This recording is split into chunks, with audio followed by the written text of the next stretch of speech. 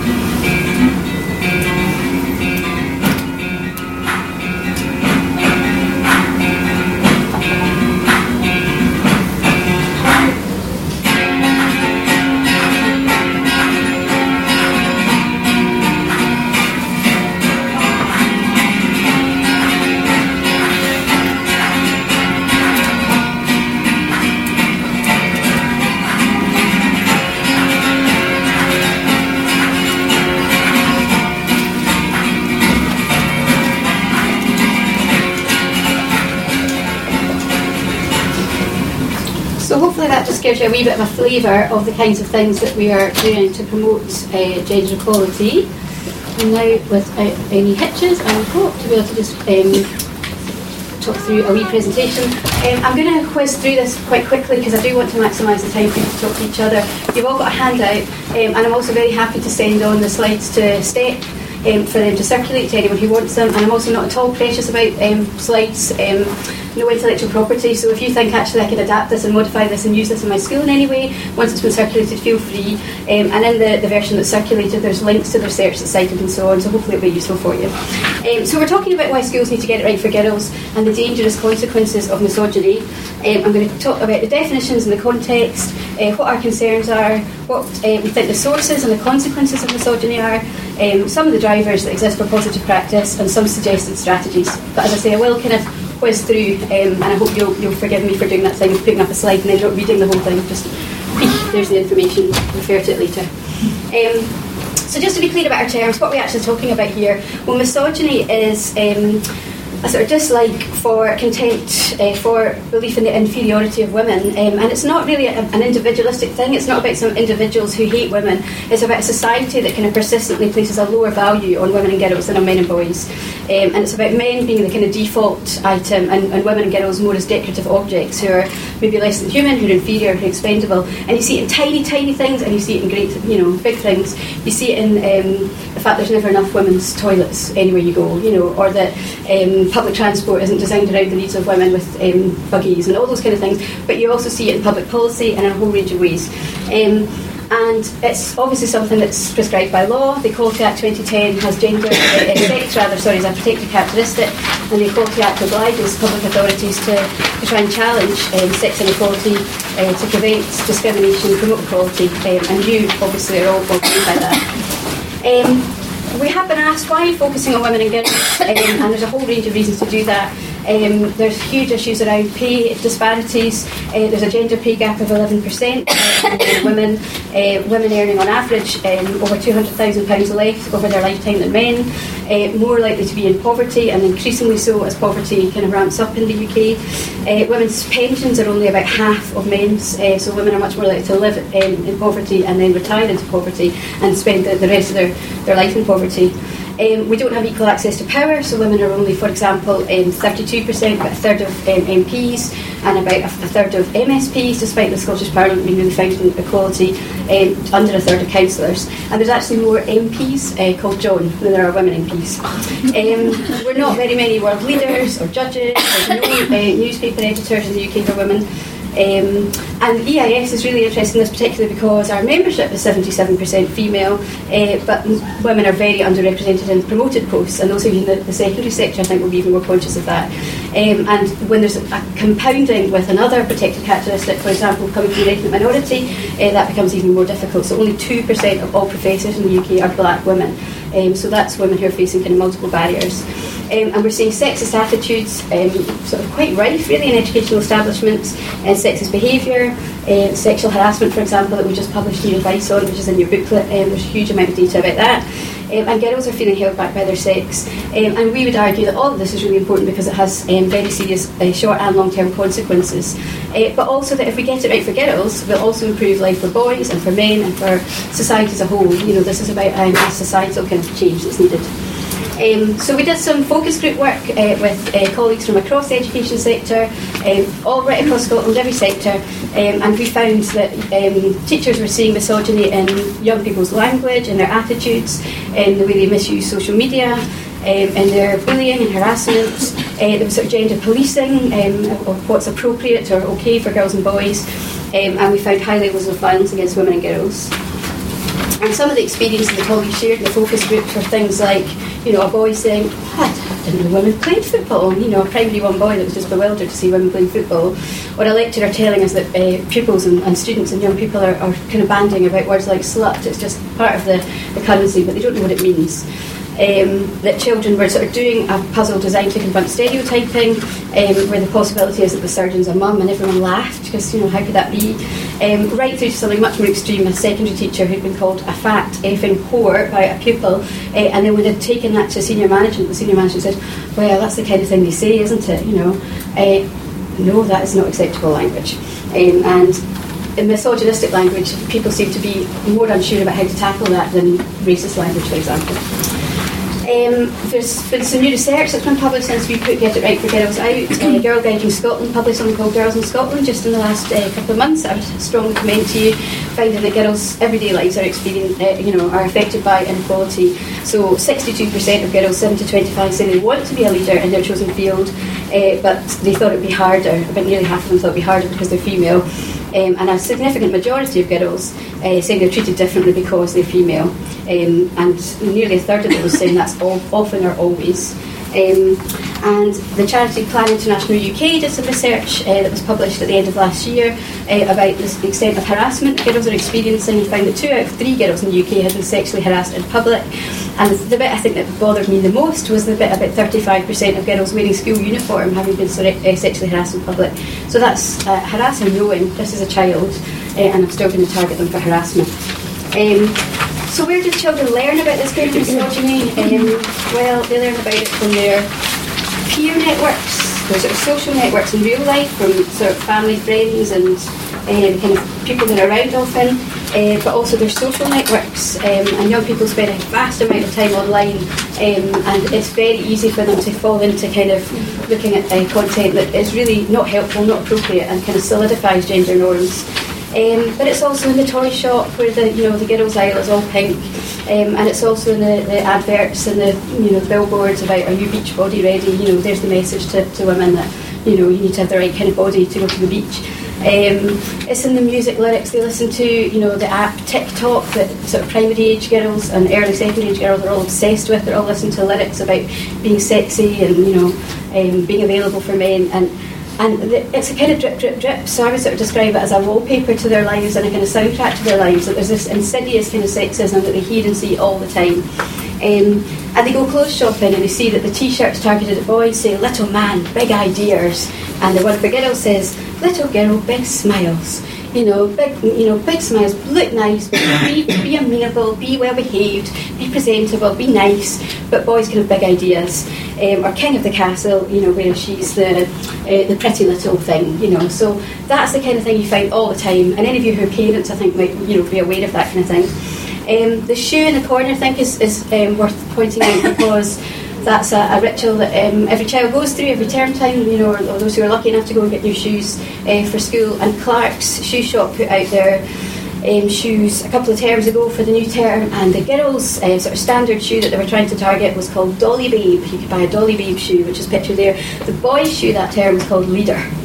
So you could either buy a Dolly Babe or a Leader, depending on whether you were male or female. And you just think these tiny little things that they spot on the side of the box, maybe don't even notice, subliminally somewhere that's going in, and someone somewhere in the industry is thinking, let's have these different tracks for different humans based on their biology, and it's just madness really. Right from when they're babies. So the girl baby, I only date heroes, but the boy is a future man of steel.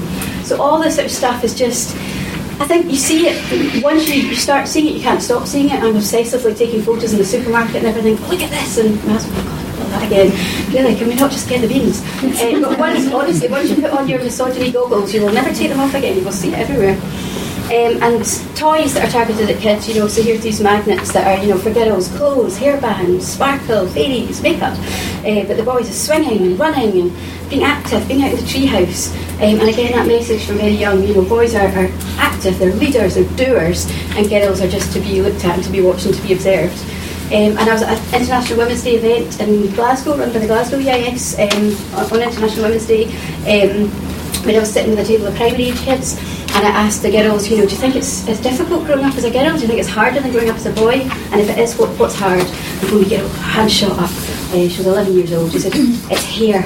It's hair. See, having long hair, you've got to brush it every day, it's tangled, you've got to make sure it looks good every morning before school. It's such a drama. And I thought, oh my goodness. At 11 years old, you've already decided that your hair is the big concern every day, And I'm not belittling that child in any way. I feel solidarity with her. I've got short hair because it's easy to manage. But I just thought, goodness, she's already thinking about how she looks, and she's 11 years old, and that's her biggest concern. Those girls were all bright, they were articulate, they were full of energy, they had loads to say, so it gave me hope for the future, but they're already feeling a bit constrained. And you get magazines that say, girls, here's the fashion you'll love, think about your dream hair, have your first kiss and wake up pretty. And boys have been told, explore your future, you can invent things, you can do anything, look at this microscope, look at this jet plane that you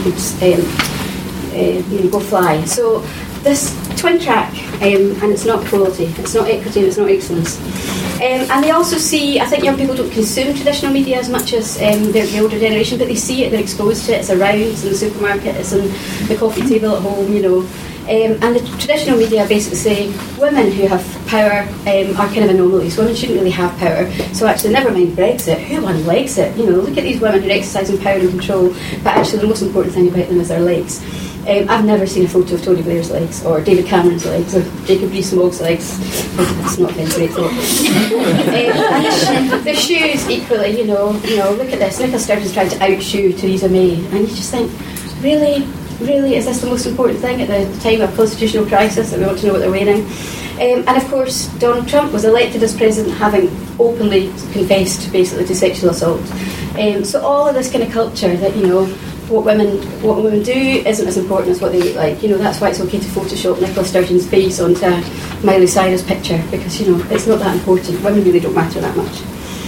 And this kind of whole theme of undervaluing women, again, we hear these sort of things. Andy Murray is, you've achieved so much. You're the first person to win these gold medals, aren't you? And he said, well, actually, no. Venus and Serena did it first, but he had to point that out.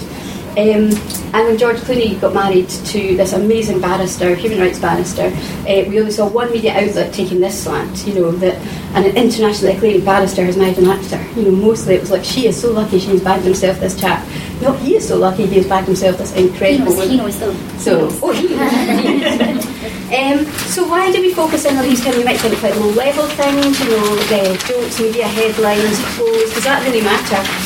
Well, a philosopher who was trying to understand how something as terrible as the Holocaust could ever have happened developed a scale called the Allport scale, which is about the links between kind of low-level hateful language, hateful speech, hateful behaviours, objectification, dehumanisation, and then the more dangerous behaviours of violence, and then ultimately murder. And lots of thinkers have since adapted the Allport scale to look at all sorts of other forms of prejudice and discrimination. So just as it applied to anti-Semitism, leading to kind of concentration camps, leading to murder, then equally you can look at sexist and homophobic and transphobic and racist language as a kind of platform for creating all the other kinds of forms of abuse. So you then have gender roles and stereotypes, and then that makes it easier to kind of harass people and threaten them and abuse them and take the mick out of them, and then that makes it easier to step into that kind of physical violence realm, and ultimately it makes it easier for women to be more expendable than men. And that's why we get 2 women every week being murdered in the UK by a partner or an ex-partner, and yet no great outcry about that, because it's just part of the complexity of the society, and yet actually we should be absolutely outraged by that.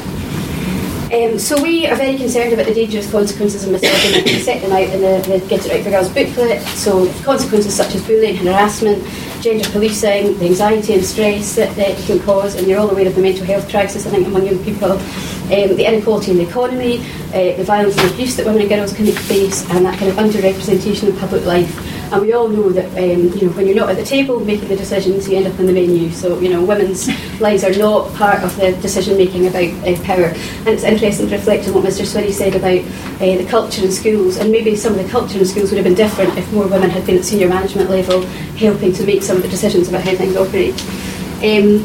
So there are tons of drivers for positive practice. So we've got the Equality Act, GIRFEC, for Excellence, Scotland's embedding the UNCRC into its law, the GTC standard speaks to equality and justice, the Scottish Government's got an equally safe strategy on violence, trade unions are doing their bit, there's loads of stuff locally happening, so there's a plethora of stuff happening. And we've got lots of strategies for tackling it. And I've set them out in the slide, and they're in your handout and they're in the booklet, so I won't elaborate, but I would say probably the key thing we would say is it's about open discussion. It's about confronting that misogyny exists, that it is actually much more prevalent than we like to think, and actually talking about it and confronting it and having regular open discussions about it, not kind of thinking, well, Nicola Sturgeon's First Minister and Malala won the Nobel Prize, women and girls are doing great, everything's fine now, let's not talk about it. So that's probably where I would leave you. A better world is possible. Someone reimagined that magazine. That's what it would look like if we were in a better world. So it'd be girls dreaming of their best career, not their best hair, or their best you, or thinking about the good they can do in their community. So people are creatively thinking a better world is out there. You're all working for it every day, I'm quite sure. Let's have that conversation about how we can get there. So my contact details are on the presentation. As I say, I'll arrange for that to be circulated. If you wouldn't mind just having a minute or two just now, talking among yourselves about any kind of immediate thoughts and reflections, and then Aidan's going to share some thoughts and practice, and then importantly, you're going to speak to each other. Okay? So thanks very much. Hi.